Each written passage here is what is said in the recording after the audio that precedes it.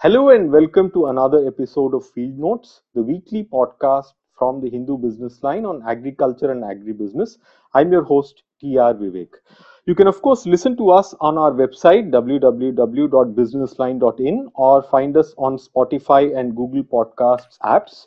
If you have comments and feedback, tweet us at businessline with the hashtag Field Notes. Right. This promises to be a very special show with two guests, a first for Field Notes.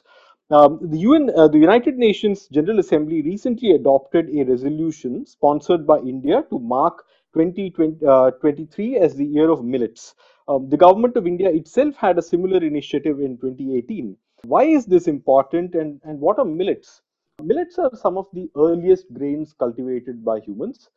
Some of the most common millets you will find in Indian bazaars are ragi, bajra or pearl millet, and jowar, also known as sorghum. And there is a wide cornucopia of other millets like foxtail and proso and kodo that you will find in different parts of the country. Millets are packed with nutrition and are very hardy crops. They require considerably less resources like water, soil, and other inputs compared to rice, wheat, or corn, which is why they are now called superfoods or smart foods. If they are indeed so smart and super, how did they go out of fashion and come to be classified rather pejoratively in my mind as small grains? Our guests today are Joanna Kane Potaka, the Assistant Director General of ICRISAT. ICRISAT is the International Crop Research Institute for Semi-Arid Tropics, a global scientific research non-profit organization headquartered in Hyderabad. Millet research for the benefit of farmers in Asia and Africa is perhaps at the heart of what ICRISAT does. Prashant Parameswaran is the founder and CEO of Soulful, a ready-to-eat breakfast cereal brand that uses millets instead of corn or wheat. Soulful was earlier this year acquired by Tata Consumer Products for about 155 crore rupees. Prashant is now the managing director of Tata Consumer Products and remains in charge of Soulful's business. Hello and welcome to the podcast, Joanna and Prashant. Hi, Vivek. Hi, Vivek. Thank Thank you you, for thank having you, us. thank you very much for joining us, Joanna. I'll begin with you. Why are millets called superfoods, and what makes them a potent weapon to fight the twin challenges of hunger and climate change?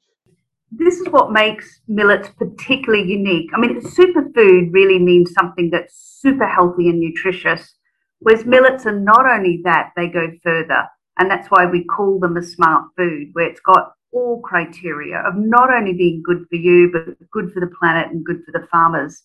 So if you look at the good for you part, I mean, it's very, very unique. There are very few foods that can claim such a wide variety of characteristics. So, for example, with the right varieties, they're very high in iron and zinc.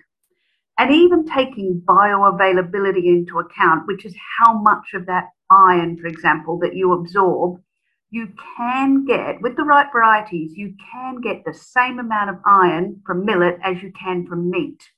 Now, that's really, really high. And then if you look at finger millet or ragi, it's got 3 times the amount of calcium as milk. That's super high.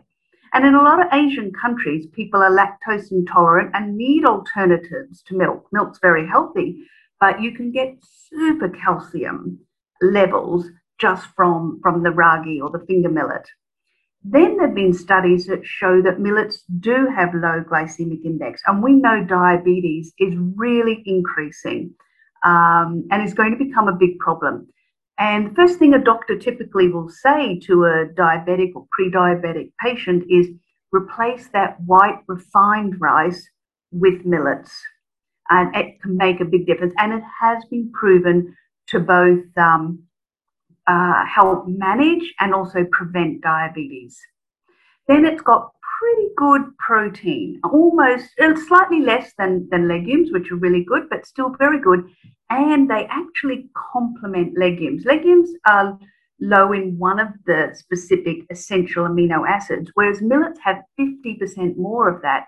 So when you combine millets and legumes, you get a complete protein plus all the micronutrients. Now, something very few people know, and we've got a new study coming out on this, millets also have a very good lipid profile. Now, what this means is it will reduce the high density bad cholesterols and it will increase the good low density cholesterols. So, very, very important. So, I mean, there are so few foods that have this massive range of, of characteristics that are so healthy and nutritious, and it happens to target some of the biggest health and nutrition needs. So, if you look at iron and zinc, they're in the top three micronutrient deficiencies worldwide. Iron, which impacts anemia, is only going up in India, even with a lot of efforts that have been put into trying to overcome anemia. So from a good for you part, they're just outstanding. Then if you look at the good for the planet or good for the farmer, well, they survive with less water. They use 30% less water than maize, 70% less water than rice. They Could you give survive us an illustration so that listeners can easily understand? Say, for instance, how much water would be required to produce a ton of rice compared to a ragi or sorghum? Right. So millets will survive on approximately 350, maximum 400 millimeters of annual rainfall, whereas rice needs about four times that. It needs about, or 10 times, it needs about 1,250 millimeters of water or rainfall. So there's a huge difference. And that's an advantage because farmers that are in the more marginalized areas that have fewer opportunities and are reliant on rain-fed water, then this is often a fantastic alternative because millets also survive in those less fertile soils, the harsher climates. They survive in the higher temperatures. So they're also what we call climate smart. They're going to be much more resilient with climate change. We know temperatures are going to get higher. And also they have, because they use fewer fertilizers and pesticides, they have a lower carbon footprint. So this makes them both a mitigation and an adaptation strategy for climate change. And we know climate change is going to be a huge, huge issue. And what's really amazing about millets is you'll find them grown in the hills in Kerala, the tropics of Kerala. You'll find them growing in these dry lands in the center and around Telangana and Andhra Pradesh. You'll find them growing in the deserts of Rajasthan. You'll find them growing in the mountains in Uttarakhand. It's so adaptable. There's just so much great potential there. So that's why we call them a smart food. Good for you, planet, and farmer. Prashant, how did the idea of starting a millet-based breakfast brand come about? And if I can just add to a point that Joanna mentioned, Vivek, before I respond to the question, just on the water piece, I think a point that I would just like to add is most of millets are grown as rain-fed crops versus irrigation. So which means the source of water that's been used is from the sky versus for rice, most of the water is used from the ground. So that is or irrigated supply systems. All irrigated supply systems, exactly. So that starts becoming a massive thing when we know what is the resources that planet Earth has and what is the resource power that's there from of water. Another maybe easy to understand is, as Joanna was talking about the millimeters of rain, and if I may, a kg of rice that we put on the table has taken around 4,000 liters of water, which is roughly a water tanker. Oh God! Right. So it's quite easy to think. So think, you put a kg of rice and you basically taken a water tanker from Earth. And it is not to say that rice needs to be replaced, but it's those kind of small moments in consumers' minds that helps saying, I would really like to contribute back to planet Earth as I'm making my health and wellness choices. So if I could just add to that. Sure. I think to your question on how this really came, and I was just listening to Joanna, and I was always getting mesmerized with these grains. So this was back when I was in the US. I used to work in a retail firm, and I saw the birth of quinoa. And to be very honest, at that point, and this is I think 2007, right? So I had no idea, I had no background to quinoa, but I could see, consumers lapping around it. There was this whole movement towards back to roots. Got me very interested in studying a little bit more about the grain. And as I started searching further and further and further into the grain, it just there was an epiphany moment where I essentially said, so wait, these are pretty similar to what we used to have in India, which is like ragi, jowar, bajra, and the various minor millets that you mentioned. It then pondered the next question of saying, so what really happened? And went down a little historical path of trying to understand what really happened, or the choices that we made as a country. And it just begged that entire piece of saying there is so much good that is there in this grain that it really cannot be just left as is. And if you ask me, that's the sole reason for Soulful, is how do we bring millets and make them relevant to the 21st century? And why I say that is unless you bring products that people can use and consume and start bringing them into their day-to-day life, it becomes difficult to actually bring millets to where it truly belongs in the center of the plate. So that's really the purpose, and why we exist, continue to exist, and hopefully can have this mission satisfactorily done.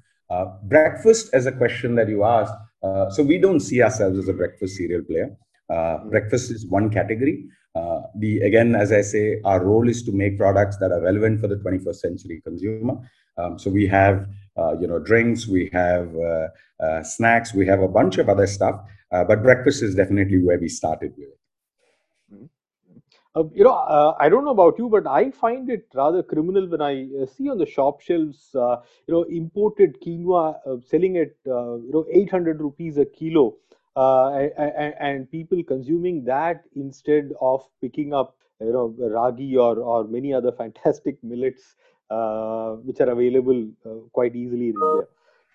Absolutely. I mean, I cannot agree more. And in fact, I believe there is another grain that's there, and Joanna would be better equipped than me to respond better to the grain. Is there's a grain called foxtail millet, and in Tamil Nadu is called tinai. And in the north, if I'm not mistaken, is called kangini. Very, very similar to quinoa. The protein delivery, everything is very, very similar. And it's 1 0 less, the number you quoted. And that 1 0 less goes to our farmer in India. And I think that's where, how do you bring agri, business, consumer, how do you bring that entire ecosystem together, and how do we bring back the roots? Because like Joanna mentioned, a lot of people now are starting to buy a small amount of that, mix it with their white rice, even if I'm not able to replace it in full, because they're used and accustomed to a taste. Because behavior change is not it's not a 1 year or a 2 year journey. It's a slightly longer journey, and I think that consciousness is arising.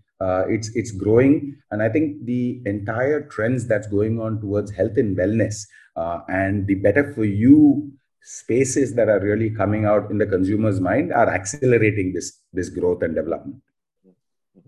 Um, when I tried to shift from a right and wheat based diet about 15 years ago, I used to be in Delhi at that time. I found it really hard to get hold of millets. In fact, it was very difficult to explain to people, to shopkeepers and retailers about something called tinai. Then I realized that it's virtually impossible because it may not be known there. Although historically they've been part of our diets. It's interesting that you mentioned tinai. Tinai is supposed to be the favorite of Lord Murugan as prasadam. Yes. Laddus made out of tinai are supposed to be his favorite. Uh, but sadly, many of these millets have now disappeared, and I wanted to ask both of you if these are super grains, what happened? Why did they just fade away from our diets in a fairly short span of time? I read some research reports about how, before the Green Revolution, before sort of wheat carpeted our fields, millets had a significant share of acreage of our farms. What happened, Joanna? Ah, okay, Vivek. Well, the Green Revolution was the start. It wasn't the only action that impacted millets becoming less known and less popular. But what did happen in the Green Revolution in the 50s and 60s was the country was in a very difficult state and it was concerned with just having enough food to eat. And a lot of food was being shipped in from the US just to cater for that. And it was about stopping mass starvation. And then better varieties, better yielding varieties of rice and wheat were brought in. And so there was a mass campaign and rolling out, scaling out on a very large scale across India to bring in these new improved varieties of wheat and rice just to have enough food to eat. Now, it was important at that time. What we've learned from that was that we didn't take into account the environmental problems that came with that and the nutrition problems that came with that. But what happened was that the value chains ended up being well set up and well supported. Everything from the consumer, the product ease and availability, like you were talking about before, the difficulty of finding millet, and the comfort with eating the rice or wheat, through to very well structured supply chains and farming being supported. And then you had, like you have now, we don't have a level playing field anymore. We've got the minimum support price, a public distribution scheme, the midday meal schemes, all these other schemes that are set up that support mainly wheat and rice. So any other foods now, it's very difficult to break into that because there isn't a level playing field. And therefore, over time, the awareness about millets reduced, the image of them reduced as being seen as old-fashioned or poor people's food. Small grains. I Yeah. find it very pejorative. And sorry, just my last point. And just because those value chains weren't developed, then products weren't developed. Just like Soulful now has made the move, which brings in modern products. You can use the traditional grains, but people still want convenience. They still want food in a form that they are used to, they like, it's easy to use, it's got a great image. And companies like Soulful, that's what they've done to really start to change. A radical change now is happening because of, really, I would say it's the SMEs, those entrepreneurs that have really been making the change. Mm-hmm. Prashant, I remember even a decade ago, you'd encounter some ragi products, some ragi laddus or cookies or vermicelli made out of ragi in farmers markets or some fair, organic fair or the other. How difficult was product development for you when you were starting out? And tell us some stories about what were when you were researching the product, and what did consumers say when you were doing some beta testing, perhaps? Yeah. So thank you, Joanna, for those kind words. The interesting thing on product development, and I think like Joanna mentioned about the entire ecosystem on rice and wheat. Today, if you want to do rice or wheat-based products and technologies around them is like an OTC drug. So you literally can go up anywhere, you can find the technology, right? So when I say OTC, I mean more from availability of technology. For millets, and obviously if consumption has shifted and as the parts that both of you had articulated, there are obviously not going to be processing technologies that have been put in together. So one of the first 3 to 4 years, Vivek, I don't think we did anything else but just focus on technology, because at the same breath of using these nutritional crops, one of the things at Soulful we are very, very mindful is not to take out the nutrition out of the grain during processing, because it's Mhm. very, very easy to take out all the goodness out of the grain. So the way I would say it is, an apple juice without the skin of the apple tastes better, but you've actually taken out a lot of the nutrition. The role in technology is, how do I get that apple skin back into that juice? And that's essentially what we have been focusing a lot about. So developing machineries, developing a lot of the technologies becomes key. Interestingly, I very, very distinctively remember, and when you asked me for an anecdote, and me and my advisor, we were visiting factories, literally knocking doors, saying, "Lend us your line. Can we please do some trials?" The kind of comments they said: one, my God, it is brown in color. It will make my factory look bad. Second, you might break my machinery. Who's going to underwrite that? Right? Nobody has ever put millets into these kind of machines. If it's rice or corn, if you want, why don't you put some maida? So, for example, at Soulful, we don't use maida, right? I call it the lubricant, which is just which can just clog too many parts of your body, which is just absolutely wrong, right? No, no. If you put around 30% maida, I'll allow you to do so. If you're only going to do like 50, 80% ragi or any other millets, we have a problem. You cannot do it. And there were a lot of places where we had to underwrite.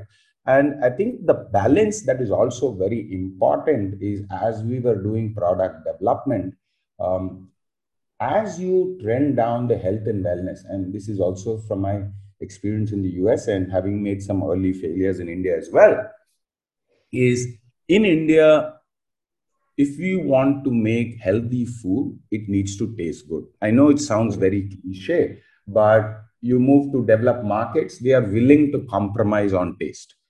So it could be, the US markets, Europe, Australia, they're okay with not with a little bit of blandness. In India, that does not work. And in India, the way I look at it is, the difference between food and medicine is essentially taste.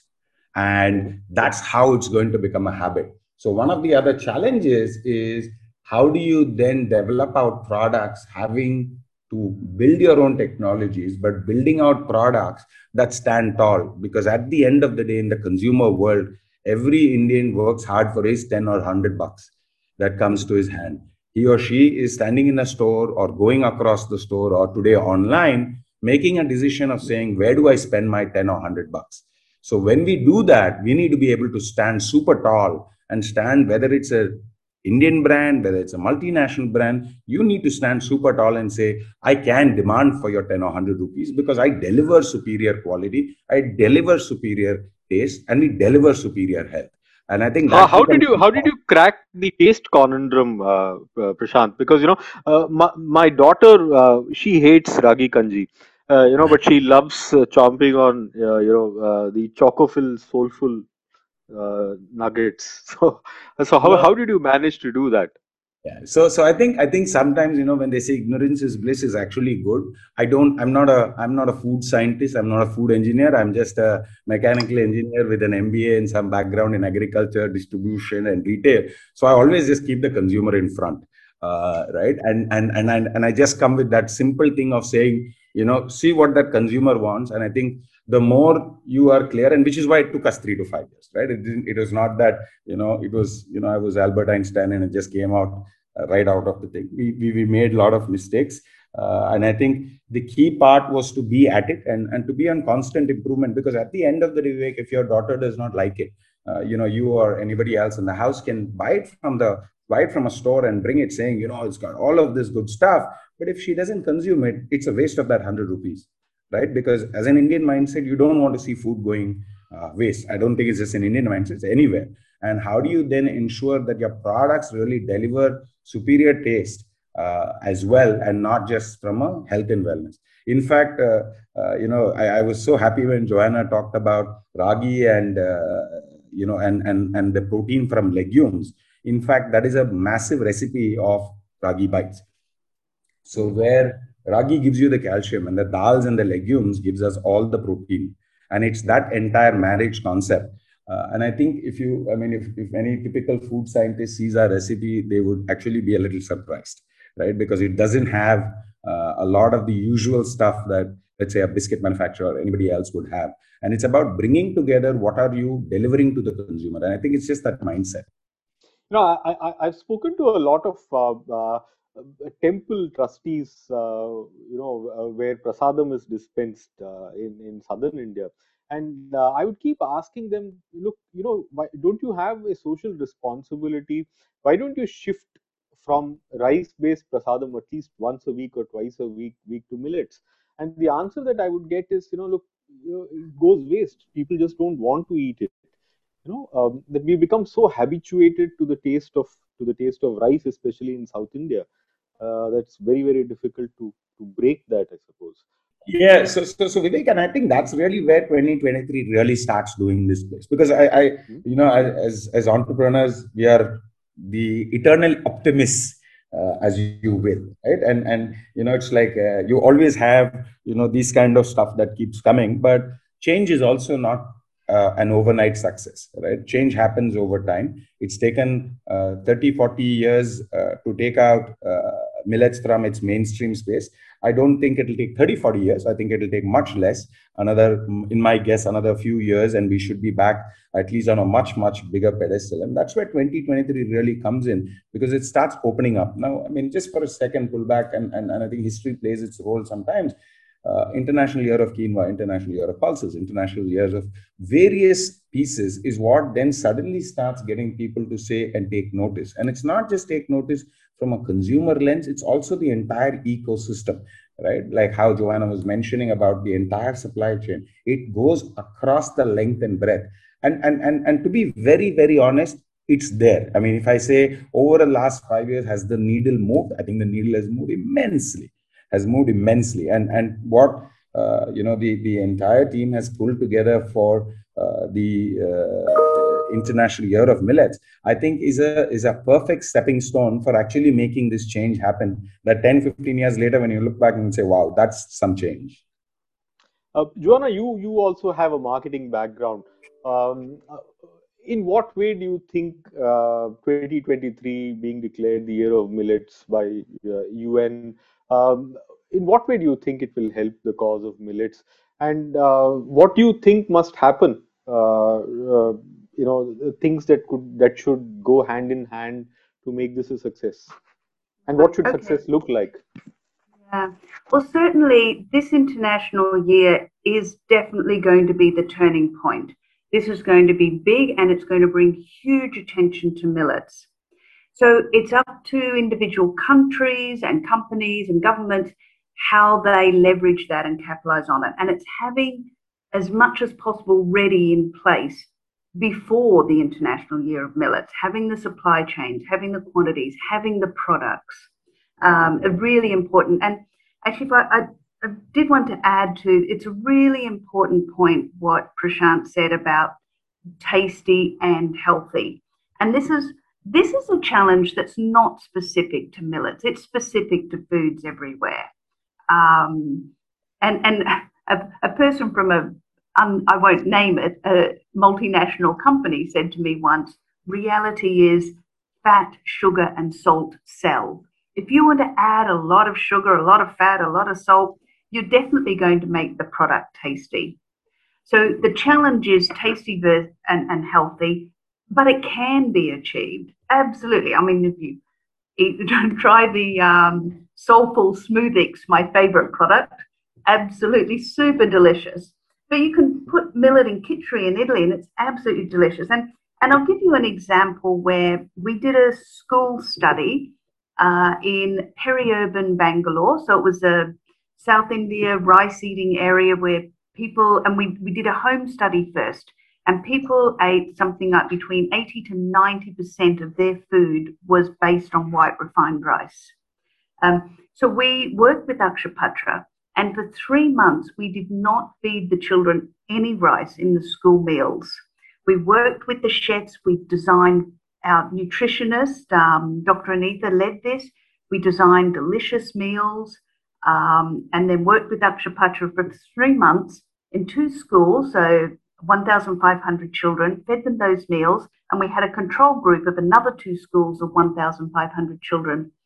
And every month we did sensory evaluations to see how the children were liking it. Every one of those millet meals got 4.5 out of 5 score or higher by those children. They absolutely loved them. And we even made some of the millet cooked and boiled in water just like rice. And they loved it. And we also tested their growth, and the children with the millet-based meals grew 50% faster relative to the children in the other schools. So that was the first scientific study on school-based meals with millets. So it is possible to achieve it, and I think that has to be something that has to be part of the big focus in moving forward. But when you said, so what can be done? What else can be done? I think we have to work from both the demand side and the supply side.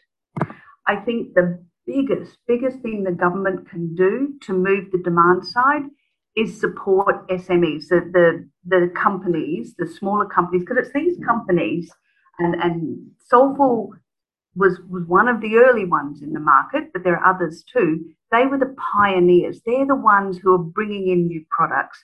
They're the ones that are close to the markets. They run workshops. They talk about health. They talk about cooking. They work with chefs. So these companies are the ones making the change in the markets. And if you could combine that with a government major awareness campaign, which is about changing the image of millet, showing how delicious it is, and making sure it's easy for people, the products and how they can cook it. So if you combine those two areas on the demand side, and then on the supply side, it's about supporting the farmers. And it's about what we mentioned before. We've got to have a level playing field at the absolute minimum. So you can't have a higher minimum support, you can't have better minimum support price and so forth for other commodities. It's got to be level, or better still, the government really should be giving incentives to the foods that are more nutritious, more climate resilient, better on the environment. And many state governments and the national government supported it too, have been making these moves. So it's quite exciting that this is happening, but we have to have both that demand side and supply side focused on to make this come to a reality. And India can be a major global player. India grows more different types of millets than any country in the world. They have more companies doing millet products. They have the biggest range of millet products of any country.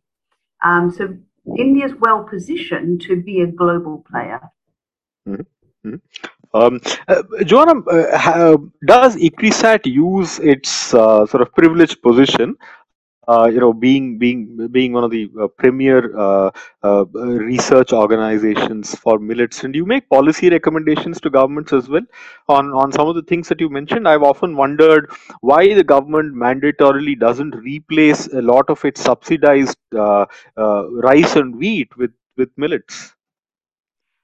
We do often make policy recommendations, but we also work closely with the government on the work as well. And there has been a change. I mean, Karnataka was one of the first governments that really started to make a move and work both on the supply and demand side of millets. Odisha government has a millet mission now too, and they're extremely progressive and doing new initiatives all the time. The central government about 2 years ago wrote an email to every state government saying, we would like to encourage you to include millets in your midday meal schemes. And these are ways to do it. Uttarakhand government is even looking at how they can have a millet mission. I can mention others have been really progressive. So the change is happening, but it's slowly there. I mean, I think like Prashant said, you can't just have a sudden radical change and replace or diversify food immediately straight away. You have to have a plan and bring this in the right way with the right foods and the demand and supply both sort of moving together as well. Prashant, as Joanna was talking about the supply side issues, when you started off, did you have any peculiar challenges sourcing ragi and other millets compared to rice, wheat, or maize? Interestingly, Vivek, one of the reasons that I shifted to Bangalore, not from Karnataka, the reason I actually shifted here was because ragi is predominantly grown here. For ragi, particularly, I have not faced the issues. Obviously, we've been wanting specific varieties that we choose, and hence we used to go to the hinterlands to do our sourcing. But thankfully not really a problem, and I think it really boils down to having the demand and the supply at the same time. And I think Karnataka government at that particular point has also figured that there is no point in just focusing just on the supply if the demand is not there, and there's no point in focusing just on the demand if the supply is not there. So thankfully, I think from that perspective, in Karnataka, the supply of millets has not been an issue, and we can easily see the scalability as well. I'm also seeing the same thing in different parts, different states that are reaching out to us, that we're having conversations, which I think is a massive shift again over the last, let's say, 7 to 10 years.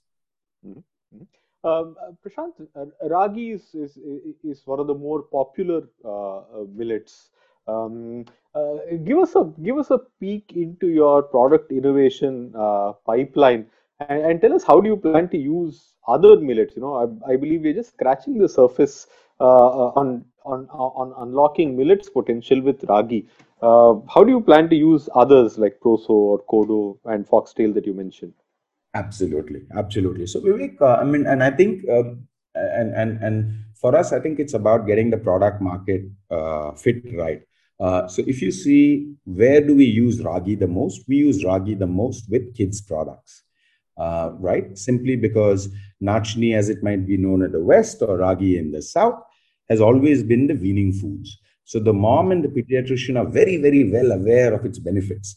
Only thing what happens is, after that 1.5, 2 years, when they have been consuming it, suddenly it just falls off the cliff. And to me, I thought that was a very, very important standpoint of saying, here you don't need to tell somebody that ragi is good for you. You don't need to tell somebody that there is a benefit of ragi or why you should consume it.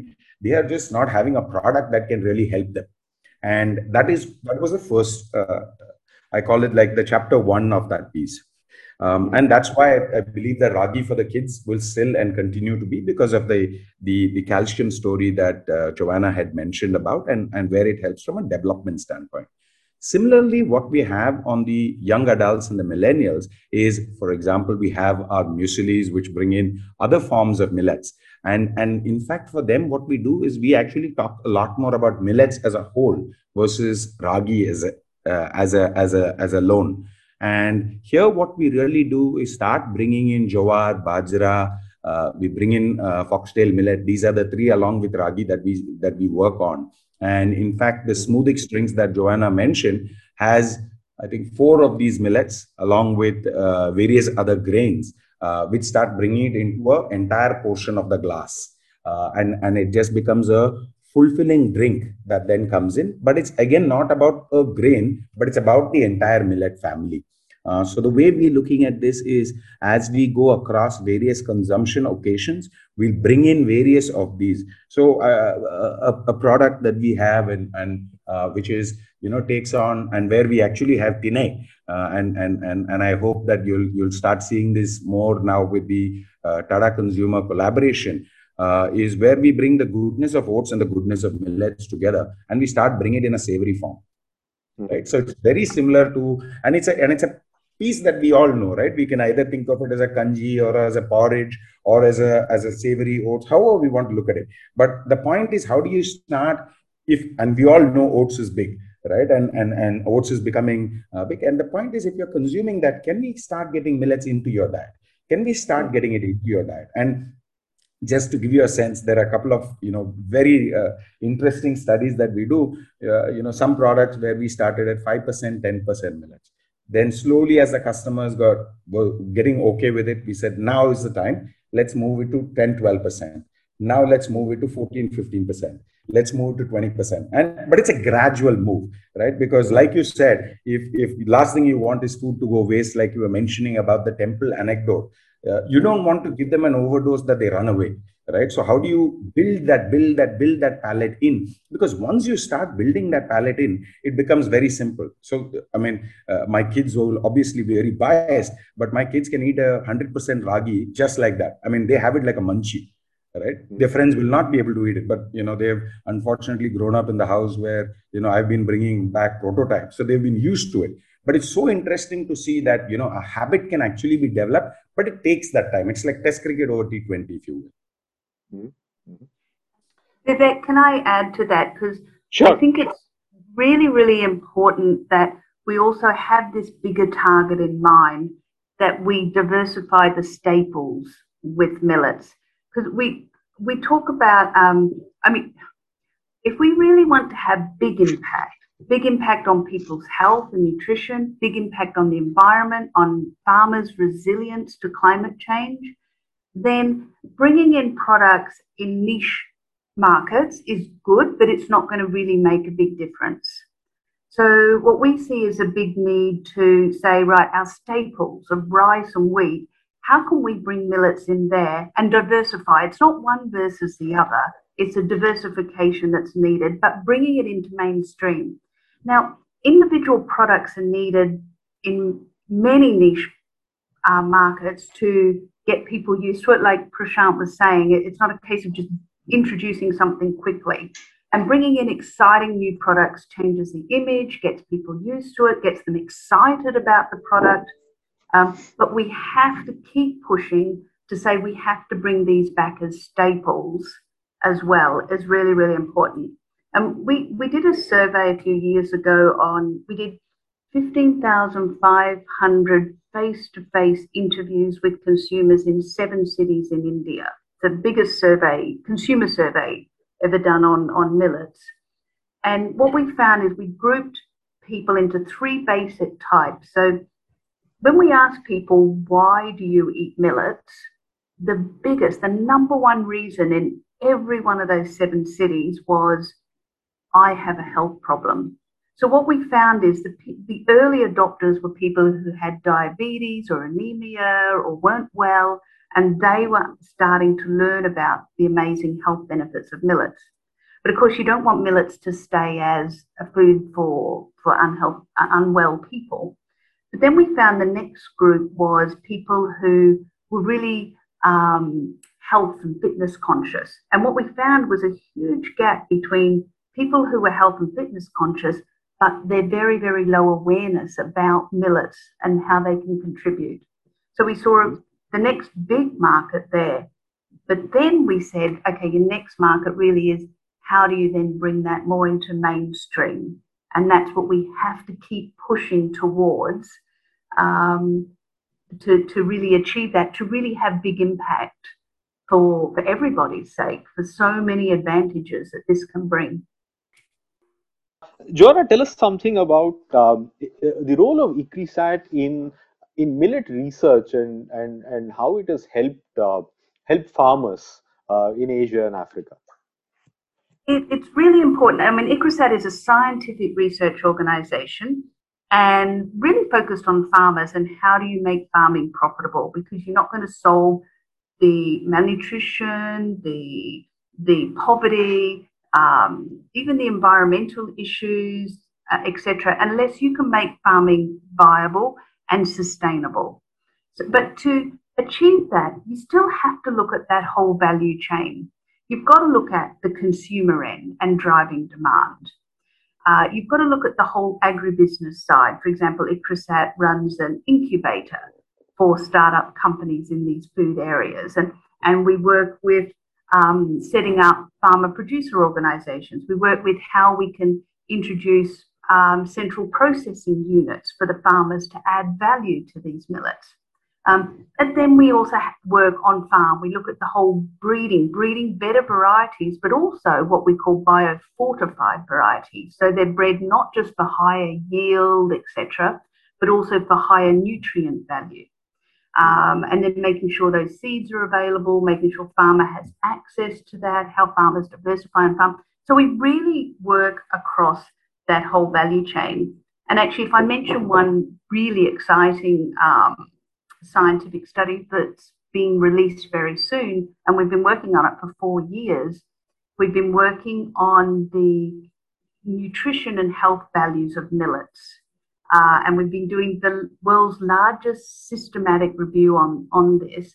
And what it means is we've analyzed every scientifically published paper about millets and looked at analyzing that and what can you say about the nutrition and health benefits of millets.